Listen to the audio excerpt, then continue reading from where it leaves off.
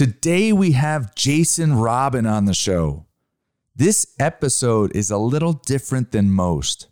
I typically have seasoned multifamily investors on the show. Jason just invested in his first passive multifamily deal. Look, have you ever wanted to start passively investing in real estate, but you didn't know how? Start by listening to Jason share his story, how he found confidence and courage to get started. Hear Jason share what it was like as a W-2 employee to get involved as a passive investor. Look, you don't have to be an expert or be rich before you can invest in multifamily real estate. Learn what's involved from Jason's personal experience. Before we jump into the intro, don't take a chance on missing out on a future episode to learn from proven, seasoned investors. Go to Apple Podcasts, hit subscribe, and please select the 5-star review. We are currently at 276 5-star reviews on Apple Podcasts and are shooting to get to the 300 mark. Thank you to everyone for stepping up. Now, on to the show. Welcome to Darren Batchelder's Real Estate Investing Show. Each week, you will learn how to grow your wealth through real estate investing. Be introduced to the players that are getting it done and learn how you can get involved. And now, here's your host, Darren Batchelder. A little background on Jason Robin before we start the show. Jason and his family live in the Dallas area. He is a W-2 employee for a technology company. He knew he wanted to find a way to create passive income, but he didn't know how. He went searching, he educated himself, and he just invested in his first passive multifamily deal. Listen to hear his journey and his experience. Hello, everyone. Today we have a very special guest with us today. We have Jason Robin. Jason, appreciate you coming on the show. Hey, thanks for having me, Darren. Absolutely. So just a little bit about how I know Jason.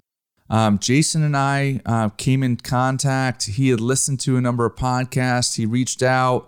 We ended up getting together for coffee and getting to know one another. And then he subsequently went and invested in his first syndicated multifamily deal. And typically I have syndicators on the show that have 1,000, 2,000, 4,000 units with a ton of experience. But I know that, from the listener base perspective, we have syndicators that are looking to scale up. And we also have people that are interested in getting into the game for their first time. So I wanted to bring Jason on because, he just did it. And so I wanted to ask him some questions in terms of his mindset and what was going through his mind so that, it may help the listeners that are in the same boat. And so, Jason, really appreciate you coming on. Yeah, no, Darren, thanks for having me. I definitely fall into that second bucket that you mentioned about, first-time investors. Really appreciate being here and looking forward to this conversation. Absolutely. So before we dive into some of the detailed questions related to real estate investing, can you share with the listeners, I know you're in the technology space, share with the listeners a little bit about your background, maybe your age, what field you're in, what your role is, that type of thing. Yeah. I'm a pretty uninteresting guy, Darren. I don't think so, or I wouldn't have asked you on. So I hope that's not the case. Yeah, no, undergraduate degree engineering, and went back to school later after working for a little while, got an MBA, found a job after all of that. As you mentioned, I work for a major technology manufacturing company here in the Dallas area. Just a regular W-2 job, save for retirement, hang out with my family. I'm 40 years old, so hit the big birthday this year.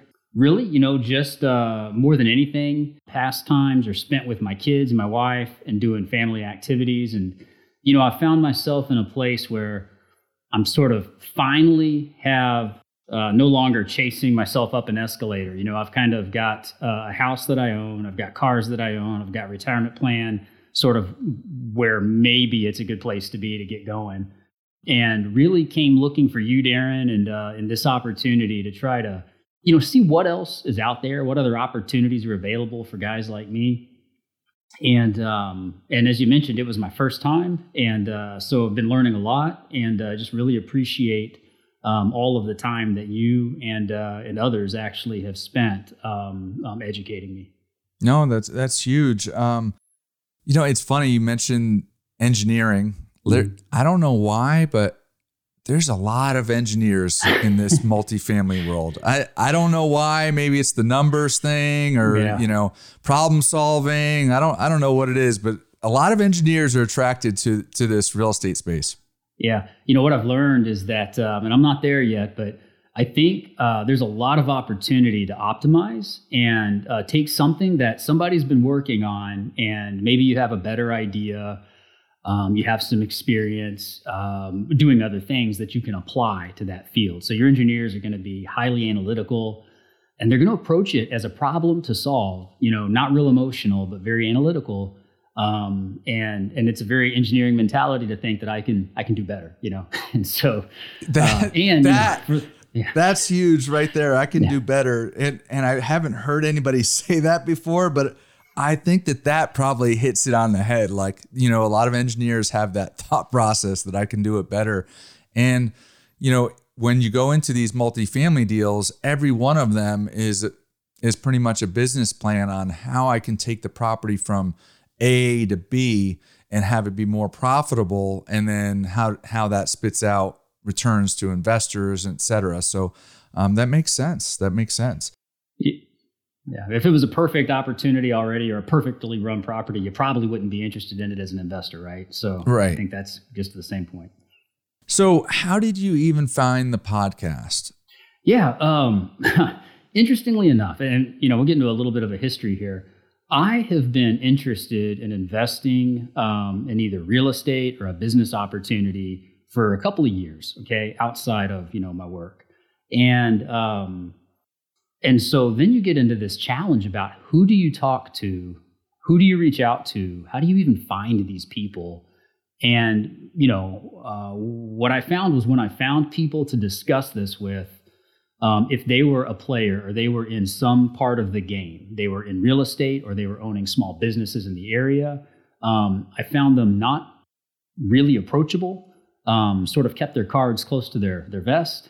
Almost like it was a very clubby, atmosphere. Sure. And difficult to infiltrate. So that was kind of my background. I then have a little brother in Austin, Texas, who invested in a bar. And I thought, man, pal, why didn't you call me up and ask me? I would have loved to invest in a bar. Right. And turns out fate was on my side. He hasn't lost everything yet, but they've had a cash call and nobody's been paid anything. And so you're sitting here watching this kind of unfold, and I'm thinking, well, there are risks, and that's one of the risks, And so, but this is a constant conversation between my wife and I, and just always keeping our eyes open. And through that, she happens to be connected to your wife, Darren, and your daughter through the babysitting network up here where we live. And I think you had shared a post on Facebook, and it made its way in front of my wife, and she identified it and said, hey, how about this guy? And so, boom, reached out, and son of a gun, you answered the phone, returned my emails, and we had coffee within days. And I could tell from the get-go that you were different. You were interested in educating. You were interested in spending time with a guy like me who has no experience. And, I had a lot of discussions on the side with friends, with family, with my wife, just thinking about, who you were. And I got comfortable with you enough to, kind of take that step. Well, that's huge, whether it's me or whether it's somebody else, there's a few things I would say is, look, I'm 50, so I'm 10 years older than you. And I've been in a number of different industries, and for one reason or another, the multifamily industry just seems to be very inclusive and very educational and very kind of pay it forward. type of mentality. And I think part of it has to do with the fact that, these deals keep getting bigger and bigger. And so, there's a necessity to partner with a number of people. So people don't, ever want to burn bridges. And then the capital raises get bigger. So you need more investors involved. And I think part of that is for that reason. And I think another part is just, somebody helped me. Right. Mm-hmm. And somebody helped the person that helped me. And, and then it kind of just flows, downward from there. You want to help the next guy. And then, you're trying to level up yourself. And so you're hoping that the guy above you is going to help you get to the next level. So that's huge. One of the things you said, which I don't think is unique, is that you said that you were searching for a couple of years. Mm-hmm. Like, I think that some people think that they're alone in that they are, they should be able to like listen to a few podcasts, read a few books, and then boom, make an investment. And some people, it just takes a longer period of time to get that comfort level or meet the right people, I think that's it. It's the meet the right people. And for me, it all came together with you and listening to your podcast and your guests. They were very relevant. They're current today in the market where I live, for the most part. And once I started listening, there are meetup groups, and I don't know if we can mention other guests by name. Yeah, but a couple absolutely. of them had, specific meetup groups, very welcoming, very open. It's these Aaron Katz, meetup group in Plano. Doors are open. Show up, learn, meet people, network. I have no reservation going to a meeting and networking at all. For me, it was finding out who they were, where, and maybe it's shame on me for not looking in the right spot earlier. But once I found it, it's just like, wow, this entire field opens up of opportunity that you can go educate yourself and then start deciding what's next for you. Yeah, that's huge. I think it's like this closed society until you get introduced by somebody into it, whether that's through podcasts or books or meetup groups or mentorship groups or whatever the case may be. I've been around a lot of wealthy people, and until I got involved 3 years ago, I didn't have anybody ask me to participate in one of these, private placement deals. And, these private placement deals, are focused in real estate, but they're also focused in, businesses. So you were searching for businesses and in kind of angel networks and startups and that sort of thing. And look, you don't get that invite unless you get to know the people involved. And so that was one of the reasons why I really wanted to bring you on is I want, people to hear that. Like, look, there could be some people that are listening that they've been looking for a year or two. And they're like, you know what? I feel like I'm just going to keep looking. Like, it's hard for me to pull the trigger. So how did you pull the trigger? I didn't spend a lot of time worrying about pulling the trigger with you, Darren. I got comfortable knowing you. You answered a lot of questions. You met with me multiple times. And again, through the network here where we live, our wives indirectly know each other. We have a lot of the same friends, mutual friends. I know you're nearby, your home, we're fairly close neighbors. So I felt a level of comfort there versus investing with somebody in another city far away that I can't meet or talk to. That would have been much more difficult. Sure. So there was a bit of a personal connection that made it easy. When I invested with you, it was a bucket of money that I do not immediately need for some other thing. I'm not chasing last month's rent. It doesn't really impact how I live one way or the other. Hopefully it has a positive impact in the future. But absolutely. If I lose it all, it's a lesson learned, and we don't plan on having that happen. I know. Yeah. And so I'm not worried about it at all.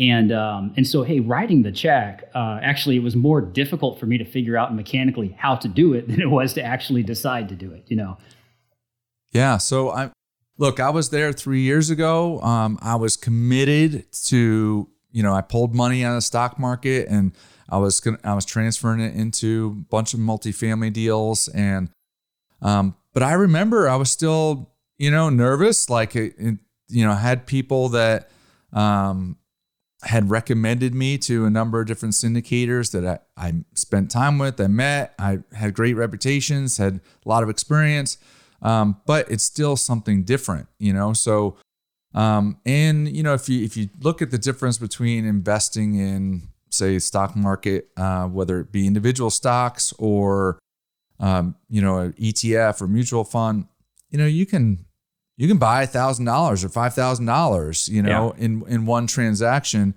And, what can be scary in these real estate deals is, the minimum is 50,000 or 75,000 or 100,000. Mm-hmm. And that can scare a lot of people. And, but what I can say is from investing in a lot of them, I was the first one, I think was the hardest, making that investment. And then after that, I was like, you know what? This is 50,000 or 100,000 in a $10 million apartment complex.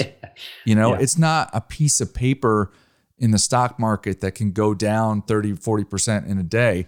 And, for me, I chose to pull a bunch of my capital out and start doing the real estate thing. But, for some people, it may just be, hey, I want to diversify and try it out and see how it works. So how did you kind of get comfortable with the fact that it's not a $5,000 stock investment versus, a larger investment? Yeah, it's fantastic because we live in a place in North Dallas in a very interesting time where the market around us is exploding. And so you talk to somebody in, our area or in, Houston or in Austin, trying to buy a house. Really hard to do. You've got competing offers over ask and all of that situation. And so it is a seller's market. And so enter real estate, it's COVID. I can put money with my brother in a bar and that may or may not be open, or I can come to you. I can invest in multifamily. People are having trouble buying first-time homes, right? The price is too high. Rents are going up. I just think inherently there's going to be a very strong demand for multifamily residences in the future. And it doesn't appear to be slowing down. Where we live, there's a lot of new construction going on. Word on the street is that it's taken like a year to break ground because there's not enough supplies to build a house. So even if a guy's qualified to buy a home, he may not have a place to buy a home. He needs to go rent an apartment or a multifamily set up. And so I just think that sort of has a trickle down effect and it impacts the entire industry. And so that's how I got real comfortable with multifamily here. And if I think about your story 3 years ago, investing in multifamily, that was probably a bigger risk at the time because the market wasn't what it is today. Now for us, it feels really obvious, like it's a good place to be right now, and it doesn't appear to be slowing down. So let's just hope that keeps going. So none of us has that crystal ball. We don't know, real estate is cyclical. So it does have its ups and downs. And when it does shift, it typically takes, few years to clear a lot of times before it heads back up into that uptrend. But, I don't know if you've ever heard that saying that 90% of millionaires have become millionaires through real estate. Well, that was interesting to me because I was like, look, I've been, I was chasing the corporate world and then I went off and started my own business in 2007 and that gave me freedom of time. But, I still was beholden to, customers and, I was still very transactional, and when I got involved with this, I've met so many people that were like, I was like, is this real? And they're like, Darren, man, my net worth was 500,000. Now it's 5 million. I'm like, that's crazy. And it was like one after the other. And, I couldn't see it, but now being in all these deals, I'm like, I see it. But to your point, you mentioned, 2018 is when I kind of started investing and we're in 2021 now. I met some syndicators that were like, look, Darren, I was investing at $40,000 a door. And now the market's at like 80,000 a door when I bought, and I was like, well, I'm committed. I'm going. And it was, about 80,000. And now in today's market, it's 100 or more a door. But when I look at what's going on, the migration of people because of COVID, I mean, markets like Texas, the Carolinas, Tennessee, Florida, Arizona are just seeing a huge influx of new population. You've got Facebook groups dedicated to people moving from other states to Texas, like help groups. How did you do this? Where did you go? Where did you find that? It's a really odd time, and maybe it does bubble and it comes crashing down at some point. But even then, the beauty of this is that you still own an asset that has inherent value. It does not go to zero. So there is some recovery, even if things go very poorly. Yeah, that's a huge point right there. So that's something that you thought about was. Oh, absolutely. So when you looked at real estate, multifamily versus other asset classes, you actually honed in on multifamily. Absolutely, thought in on multifamily. Obviously, I've had friends and family members have owned, rent houses and things like that in the past. When I put a pencil to paper on that, it doesn't scale well for me, and I can't figure out how you make enough meaningful cash flow until you actually own all of the home. And so I have trouble with that. Now, I've known people in the past who have tried to build portfolios, and I think some people are wildly successful owning a portfolio of rental properties, but I'm not quite in the position to be able to buy a full portfolio of rental properties. So it felt like a much higher return for me to be able to join multifamily. And then back, something you asked earlier, when I was evaluating you and your deal, and you shared the information, I am probably on the lower end of investors in your deal, right? So I think that if you looked at everybody there's probably most of them have more in the game than me. And that's sort of a comfortable feeling too, because I think I'm treated the same as everybody else, but these are smart people who have done this before, who have many, many doors and many, many properties, and they're also investing in you. And so I look at that and I say, okay, so where do I fall? Do I want to be the biggest guy in that pond? No, right. But I'm very comfortable being the smallest guy, No, that makes sense. And that's, it's not a requirement for everybody, but a lot of people that have invested passively in multifamily deals that I've come across, one of the things they look for is are the general partners putting money into the deal? Mm-hmm. And,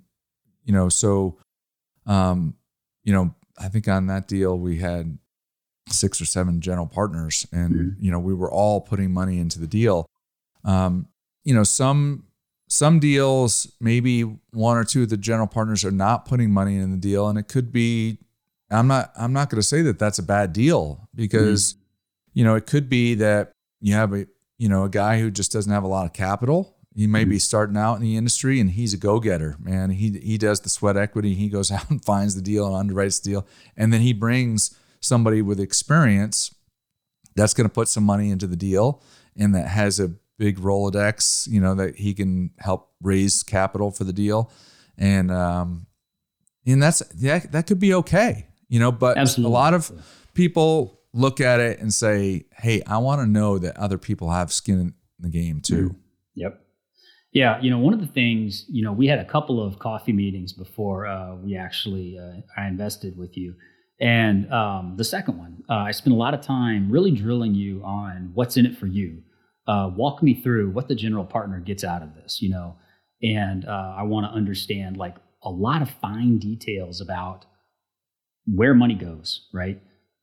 Rent comes in at the end of the month. What happens, right? Take me through the pieces in detail, and you did. And that was extremely helpful, valuable, and I appreciate it. And that's the kind of transparency that I was really looking for, and I was really fortunate to find it. And so, my experience with you was that you were willing to share that. I don't know if that's a common experience or not, but that made it very easy for me to decide to move forward. Yeah, absolutely. I think it is pretty. in my experience, it's pretty common that the general partner is pretty transparent and willing to answer whatever questions, a limited partner is interested in, because, it's a win-win. The general partner needs a lot of limited partners to fund the deal, and the limited partner has the cash. Look, I'm a limited partner in a lot of different deals, and a general partner in 3. And on my limited partner deals, I'm like, okay, well, once I wire the cash, like, they're responsible for running the day to day. I just want them to give me a good return, right? Yeah. And I wanted to learn along the way too. And that's something I think that's important to you as well. Darren, you mentioned something that I wanted to hit, and it was important to me. It was that you mentioned that you need me as a limited partner, and that was not obvious to me going in. My mentality was, I'm a small guy, don't have as much cash as others to give you. Why do you want to answer the phone? Why do you want to have this meeting with me? Are you real? Is this a scam? And, right. Because why are you talking to me? Yeah. And what you have to realize for the guy who's on the fence about a first-time investor is that, there are things that as a limited partner I need. I need that opportunity. I need that transparency. But there's also things that you need as a GP. You need that pool of limited partners to invest either in this deal or future deals, or so it takes all of us to play. And I didn't realize how important that was going in. Now, obviously, if I drop out, somebody can cover my piece. But at the end of the day, this is not the only deal you're doing. You're doing this one, and you will have others in the future. Absolutely. And I think it's very important for you to have, like you mentioned, a Rolodex, but a group of a pool that is potential investors in future deals. And that is how, I got comfortable understanding why you're spending the time educating me. Yes, this is deal 1. Hopefully there will be other opportunities for us to be together in the future too. Yeah, absolutely. And look, I had that same thought when I got involved. I was like, okay, here, I joined a multifamily mentorship group, and I met a lot of different syndicators. Okay. But some of them had been in the business for a long time. Okay. And I'm like, I'm not going to get access to their deals. Yeah. Right. Like, they already have their pool of investors. Like, why would they even want my cash? Like, that's kind of what you're saying. Yeah, that's exactly what I'm saying. And what I realized after the fact, and it was educated on it, was that, a couple things happen. One, when somebody gets involved and wants to get involved in multifamily investing, and it happened with me, I pulled out a bunch of capital out of the stock market, and then like once a month I was getting into another deal. Well, after a while, you kind of tap out, you're like, okay, I decided I was going to go the GP route, so I was keeping some funds for that. But people don't have unlimited amount of funds, and these deals are longer term, so the business plan is typically a 5-year, hold. So, once you get in and you start getting access to all these deals, you don't have the capital to get into every deal. So even the senior syndicators that have, a really strong pool of investors, well, they may have had last year, one investor may have invested in 3 or 4 of their deals, but now they're tapped out. And they're not going to be able to invest again potentially until one of those deals sells 3, 4, 5 years down the road. So now it's a business. The way I was told, it's a business of finding deals and finding investors, because the investors, you're constantly having to find new ones because, people get tapped out. Yeah. Yeah, this is a great point. And I think that realization I lacked coming in, and I've learned it along the way. And I've also, so far through your network and the folks I've met and spoken to, every one of them welcoming, informational, willing to share knowledge.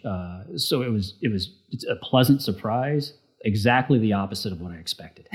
Yeah, I agree. I agree. I wasn't expecting that either. The other thing that I found, look, not everybody is like you that, when they find somebody and they get educated, they're ready to pull the trigger, and so, I admire that you were able to do that, because there's a lot of people, and I did it as well. But there's a lot of people that just can't get over the fence, Yep.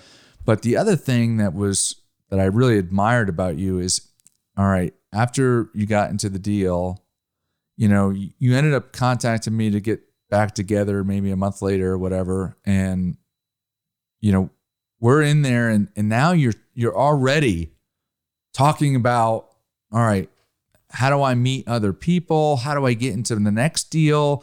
And, so talk a little bit about that. Like how, you haven't even gotten the returns yet. Yeah. But you went through the process. Mm-hmm.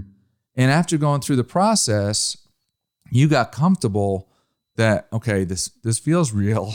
Mm-hmm. And I want to do more of this. And I went through that same thing. So I would like to hear your perspective. Sure. Yeah. High level conversations are free, right? Or even if I bought some coffee, conversations are free. And knowledge is everything, man. And so, so far, again, I've had nothing but a great experience. My long-term plan is to take some cash on an annual basis and continue to look for these opportunities. And it occurs to me that, you've got a limited set as a GP. There's only so much you can possibly manage. So I probably should introduce myself to other GPs and get a relationship built. Absolutely. And through that, I think the GP wants a relationship with who their limited partner is. I don't think they want a blind, investment with a person they've never met, don't know. That may not universally be the case, but what I've found is that I think it's probably really helpful, to have that relationship. And so when you've got an incredible opportunity to go invest, and you've got a big pool of potential people, you're going to call me, you're going to call somebody else. I hope that I get the call. And I think that happens with the relationship and knowledge that I am real. I will have cash ready to go. It's not complicated. And, and that's what I want you to know about me and the folks that I go out and meet. It's that if I like the deal, I'll be ready to go. Or if I'm not, I'll tell you point blank, and there'll be no question about it.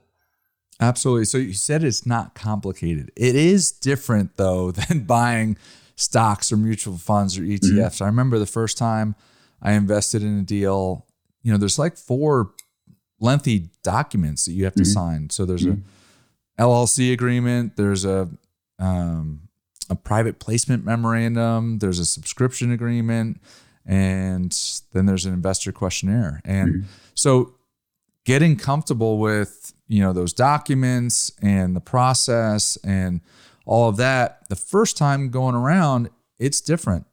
But then, most of those documents are pretty standard mm-hmm. as you go forward.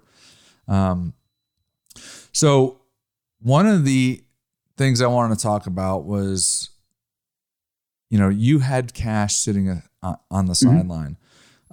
But I've learned a number of things since being in this group. And, some people will say, I'd love to do that, but I don't have the money. Mm-hmm.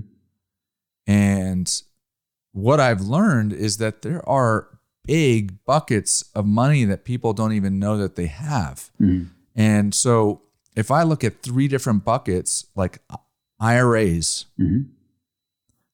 $9 trillion of sitting in IRAs. Mm-hmm.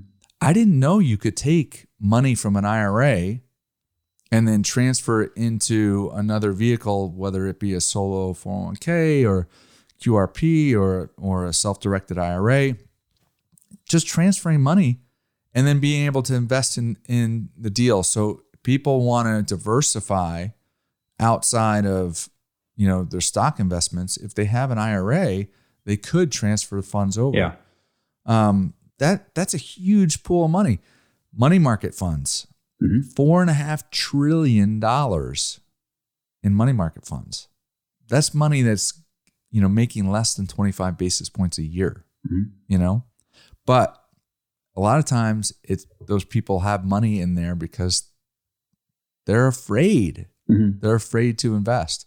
Yeah. So talk about that, like the fear of losing versus, the opportunity to actually, get a good return, because that fear will prevent people and paralyze people. Absolutely.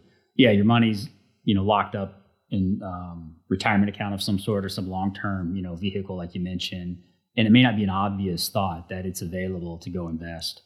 For me personally, at work, our 401k plans are untouchable. Can't access them for this purpose.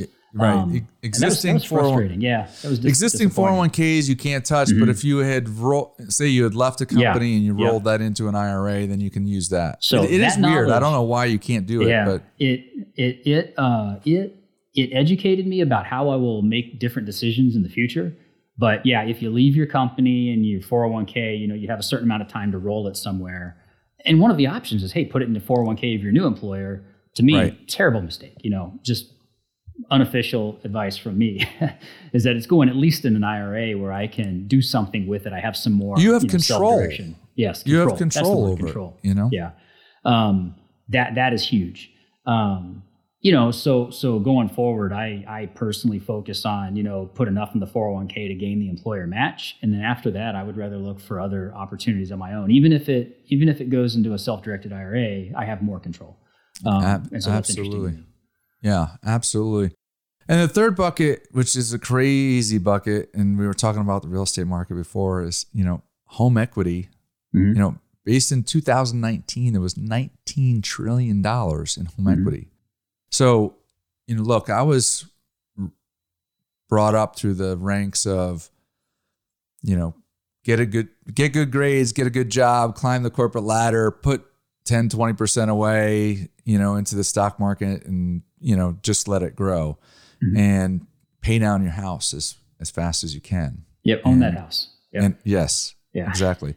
And so what's changed in my mind since getting involved with other people in the real estate world is, all right, so if you have a ton of equity in your house, like let's just say over time, housing prices, I know they're crazy right now, but let's say housing prices go up 3-4% a year, right? It doesn't matter if you have an 80% loan on that or if you completely paid it off. It's still 3 or 4%, return on the value of that house. So what people have educated me on is, look, if you can have a loan or a home equity line of credit at 3 or 4%, and then pull 50 grand or 100 grand out and put it into a multifamily deal, and you're getting positive cash flow of 7%. Yeah. Well, now you've got an arbitrage, right? So you've got the spread between the cash return you're getting from the investment and the loan rate you're paying on your house. In addition, now you own two assets. So you're getting that 3 or 4%, still you're getting that 3 or 4% return on your house, but you're also getting the appreciation on that multifamily property that you're invested in. And when people started educating me on that, I'm like, it just makes so much more sense.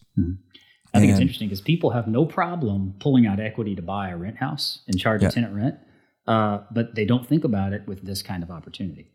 They also have no problem pulling out home equity buy a pool, buy a car, to buy a pool or buy a car or put an addition on their house or college education, whatever the case may be. A lot of those things have no return at all. But it's the way that we've been. I don't know who's at the top that is educating all of us to do this, but like we are trained to go through school, put money in the stock market and just let it ride. So talk about, I don't even know if you are very aware of or was part of your thought process, the tax efficiency of real estate investments. Was that part of your analysis at all? Or I learned tax efficiency from you and from Aaron Katz. And so there are some incredible opportunities for tax efficiency. I don't think this is where I have a lot more learning to do, Darren. But I don't think that I qualify for many of them the way that right. If my primary source of income is from a W-2 job, not real estate, then there's a much smaller opportunity, if any, to take tax advantage there. But you can arrange your situation correctly. You can have a spouse who works in real estate, or you can work in real estate. There are some major tax advantages available to certain people on income that they derive from these sorts of investments.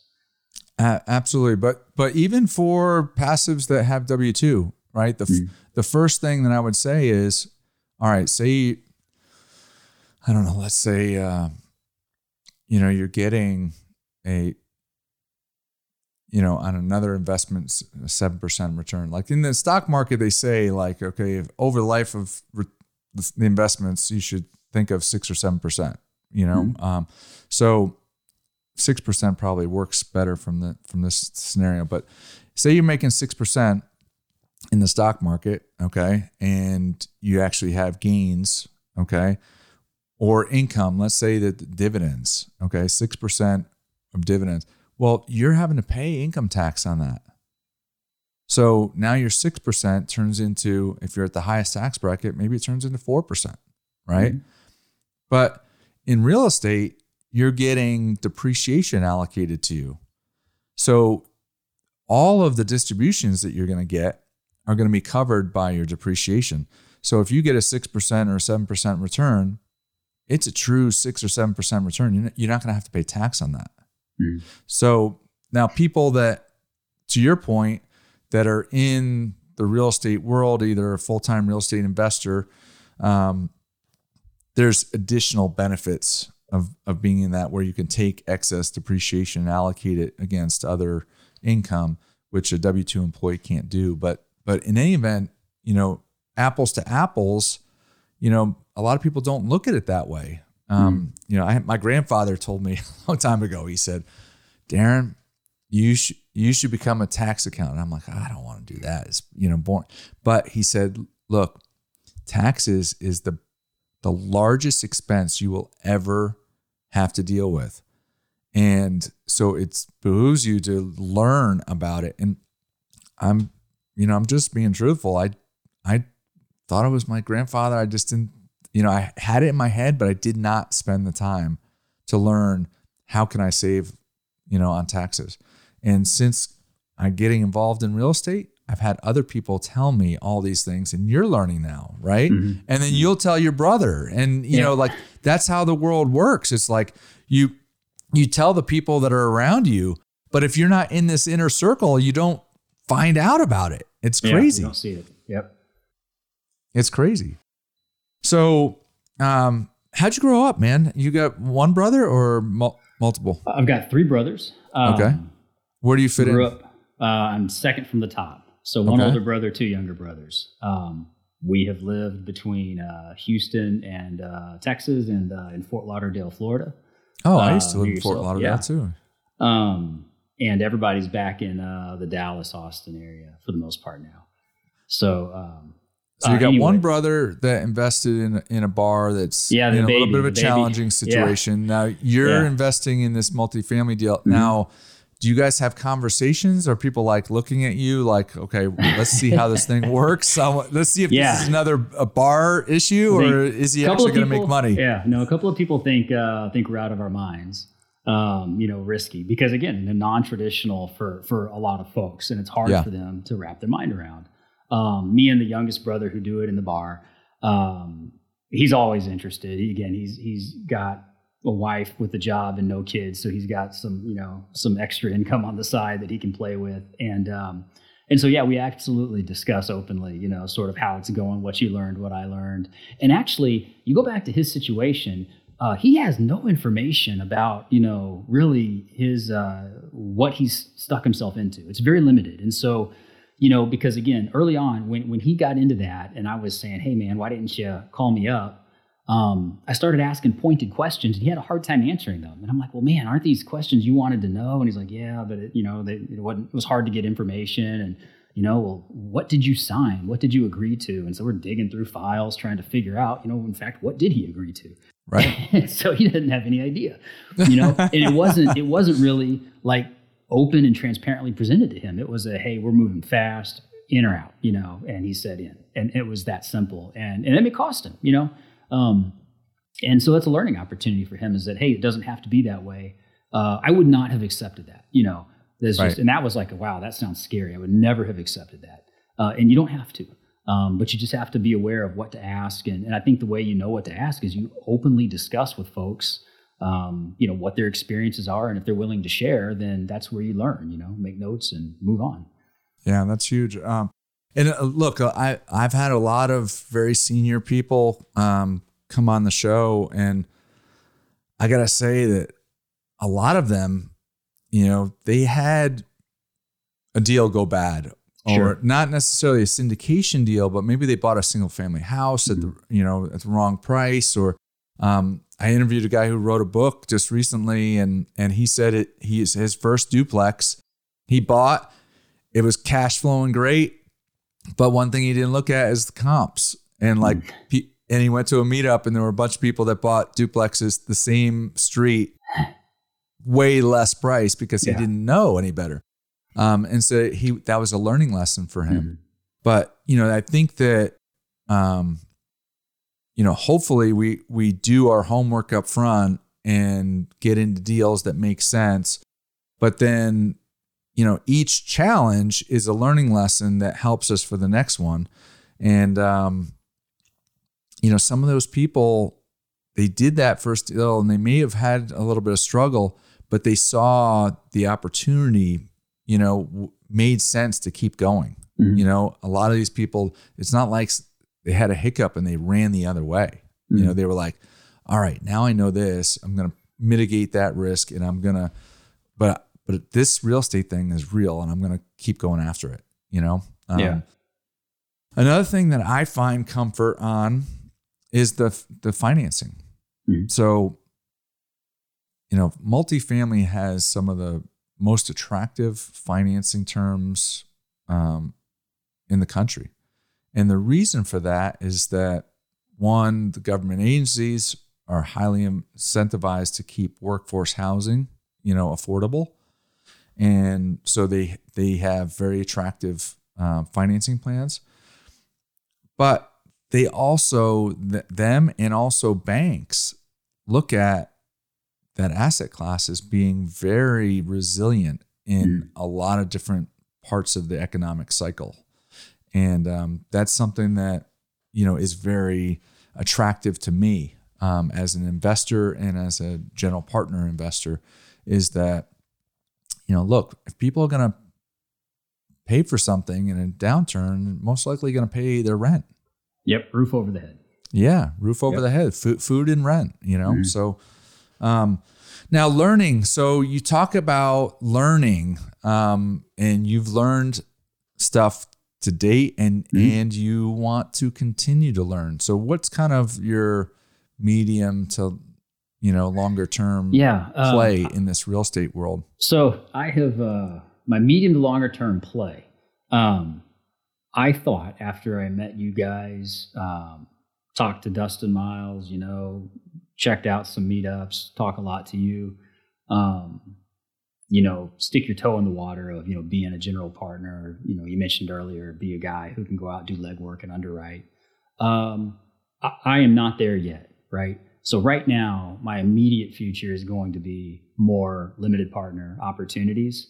But I like to keep an open horizon, don't want to close any doors. Sure. And so, who knows, something might happen where suddenly there's a great opportunity or something presents itself. I do feel like I'm in a better position now to entertain that than I was before, around like moving, from limited into more general partner, arrangement. But anyway, I think that, I'm not quite there yet. And so it's interesting to talk to guys like you, or talk to other general partners, or listen to your podcast about how they made that move, Darren, from interested outside player to passive investor into took the leap, and I'm drinking the Kool-Aid and I'm a general partner, and they're doing great. They're doing awesome, And so the one thing I've learned about that is that, probably I and most people are their own worst enemy with self-doubt or being concerned. Use the word fear, but, maybe a lack of confidence that you can actually go out and do it. You start to listen to these folks who are on your podcast and others. They're all smart, but they're smart in different ways, right? Some of them are extremely pessimistic and take only the most, analyzed deals that they are absolutely positive they're good. Some of them are, and I don't remember the name, and I don't want to try to generalize it, but one of my favorite guests that you had was I believe in Pensacola, Florida, investing, and this guy was a smart guy. But he did not have your traditional college upbringing, right? Right. And so, hey, Jason, you went to school, got a bunch of degrees. You must be really smart. Not compared to these folks, you're not. But what it shows me is that anybody can probably do this, find the opportunity and educate themselves. And smart comes in a lot of different shapes, right? And so you can educate yourself, learn, and go take steps to do this if this is what you really want to do. And so that barrier for me has been removed, right? There is no longer, oh, you're not capable or you're not smart enough. You absolutely are, because I can see this field of folks who are already doing it. And that's sort of encouraging. Now it just gets over that mental hurdle to take those steps. Yeah. I mean, I went through that same thought process. Like when I got involved in the multifamily mentorship group, I met a lot of syndicators. And I'm looking at them and I'm like, yeah, they're smart, but like, if they can do it, I can do it. Yeah. But had I not surrounded myself with those people, I think I probably would have, continued to have self-doubt, So I think that's important in anything in life. If you want to achieve something, go out and hang out with people that have done it. And, not just real estate, but like, look, you want to start your own business, go meet a bunch of business owners and find out how they got started. Do you really want to do that? Yeah. And sometimes, they tell you things that you just didn't know. I mean, before you were thinking to yourself, well, maybe you have to have a certain knowledge base, but like everybody comes at it from different angles, Yeah. And so that's not a fear for you anymore. Yeah. What was news to me, Darren? I'm sorry. It was that. Yeah, it was in my mind. There's a collection of ultra rich people who go out and do these things. Right. And that's not the case, right? You have got plenty of people through sweat equity and legwork, and selling themselves. They're able to partner with people who do have capital to go out and achieve exactly the same thing, and they position themselves in exactly the same place. So that was a huge learning for me. So my experience is that there's a mix. So like in the syndication world, it's exactly like you said. It's look, general partners and limited partners, and you have to bring everybody together to make the deal work, right? And a good lender and good broker and all the different aspects of the team. But I have met with, last week I was meeting with this firm that they don't do multifamily, but they own a ton. Like they own land, they own huge residential developments, they own, all retail, all kinds of different things. And I'm meeting with them, so way more experienced and been in the business for a long time. But, they explain when they get a deal, right, they call like 3 or 4 people, and they are calling, the big guns, and they're getting three big checks and their deal is funded. Yeah, and they have less people to deal with, less people to work with. Yeah, there's an advantage there for sure. There's an advantage there, but so there are those, super high net worth individuals out there that are playing in that space too. But to your point, I didn't know that we could even do this. Invest 50 or 100 grand and be involved in a 10 or 20 or $30 million deal. I mean, to me, And you think about the education you get there. So, I paid at the time, $100,000 out of my pocket for an MBA. What I invest with you and then the education I get, it's a similar kind of a thought process, right? I learn a lot. And not that you have to invest to be able to learn. You guys are so nice that you would talk to anybody, even without investing. But I really wanted to be a part of that, process, have skin in the game, and drag myself through it in that learning experience. And sort of that's where I'm at, That's huge. What would be your advice to somebody else that's listening that's kind of in the same, situation?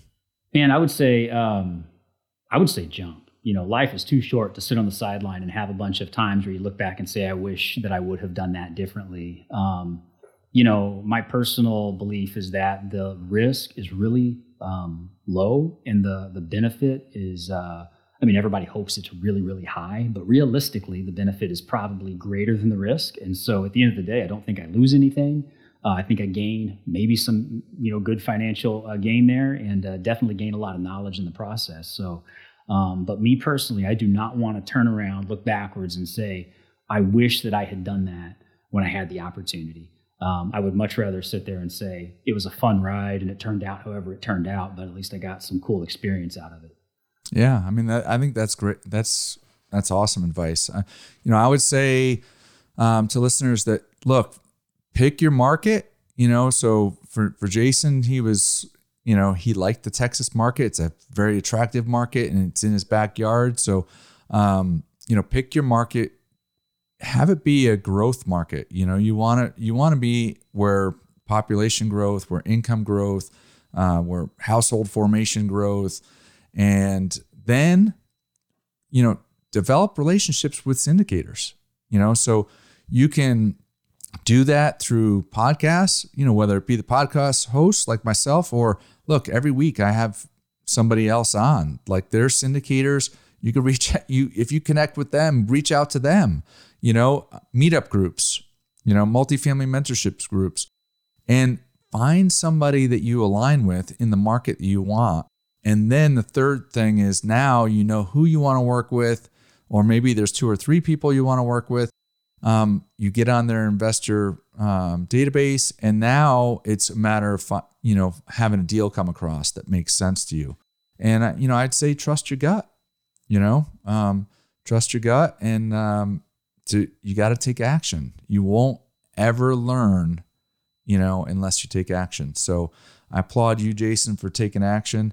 Kind of what's you said you're going to continue on the path of the passive investing. What's kind of the big next stretch goal? Is it within your company, or is it starting your own company? Is it just increasing your investments? What's your big next stretch goal? My goal would be to generate enough passive income to retire, someday early if possible. But we're a long way from there. So I think, near term, more passive investment. Long term would be either, so many opportunities that I actually have enough passive income to decide not to work a W-2 anymore, or at some point take that next step into GP. Yeah, huge. Look, you're further ahead than a lot of people, because most people in the corporate world, they think that they're in the safety zone.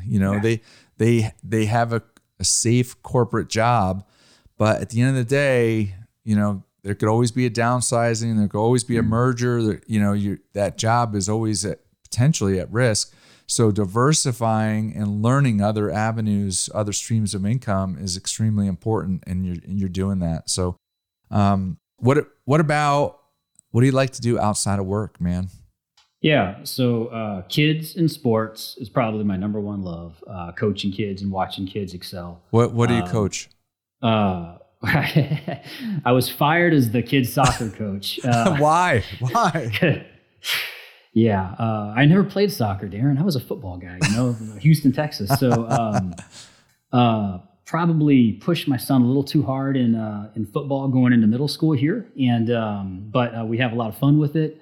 And then we ride a lot of mountain bikes in my family. So we do a lot of biking locally, bike trips, and just, try to spend time outdoors, fishing, camping, on the side of lakes, on bicycles, and just family time together, just when you have little kids at home. I've got 12-year-old, 10-year-old, 6-year-old, those years are going to go by pretty quickly, and I'm going to wish I had them back. So I try to spend as much time. They do. Yeah.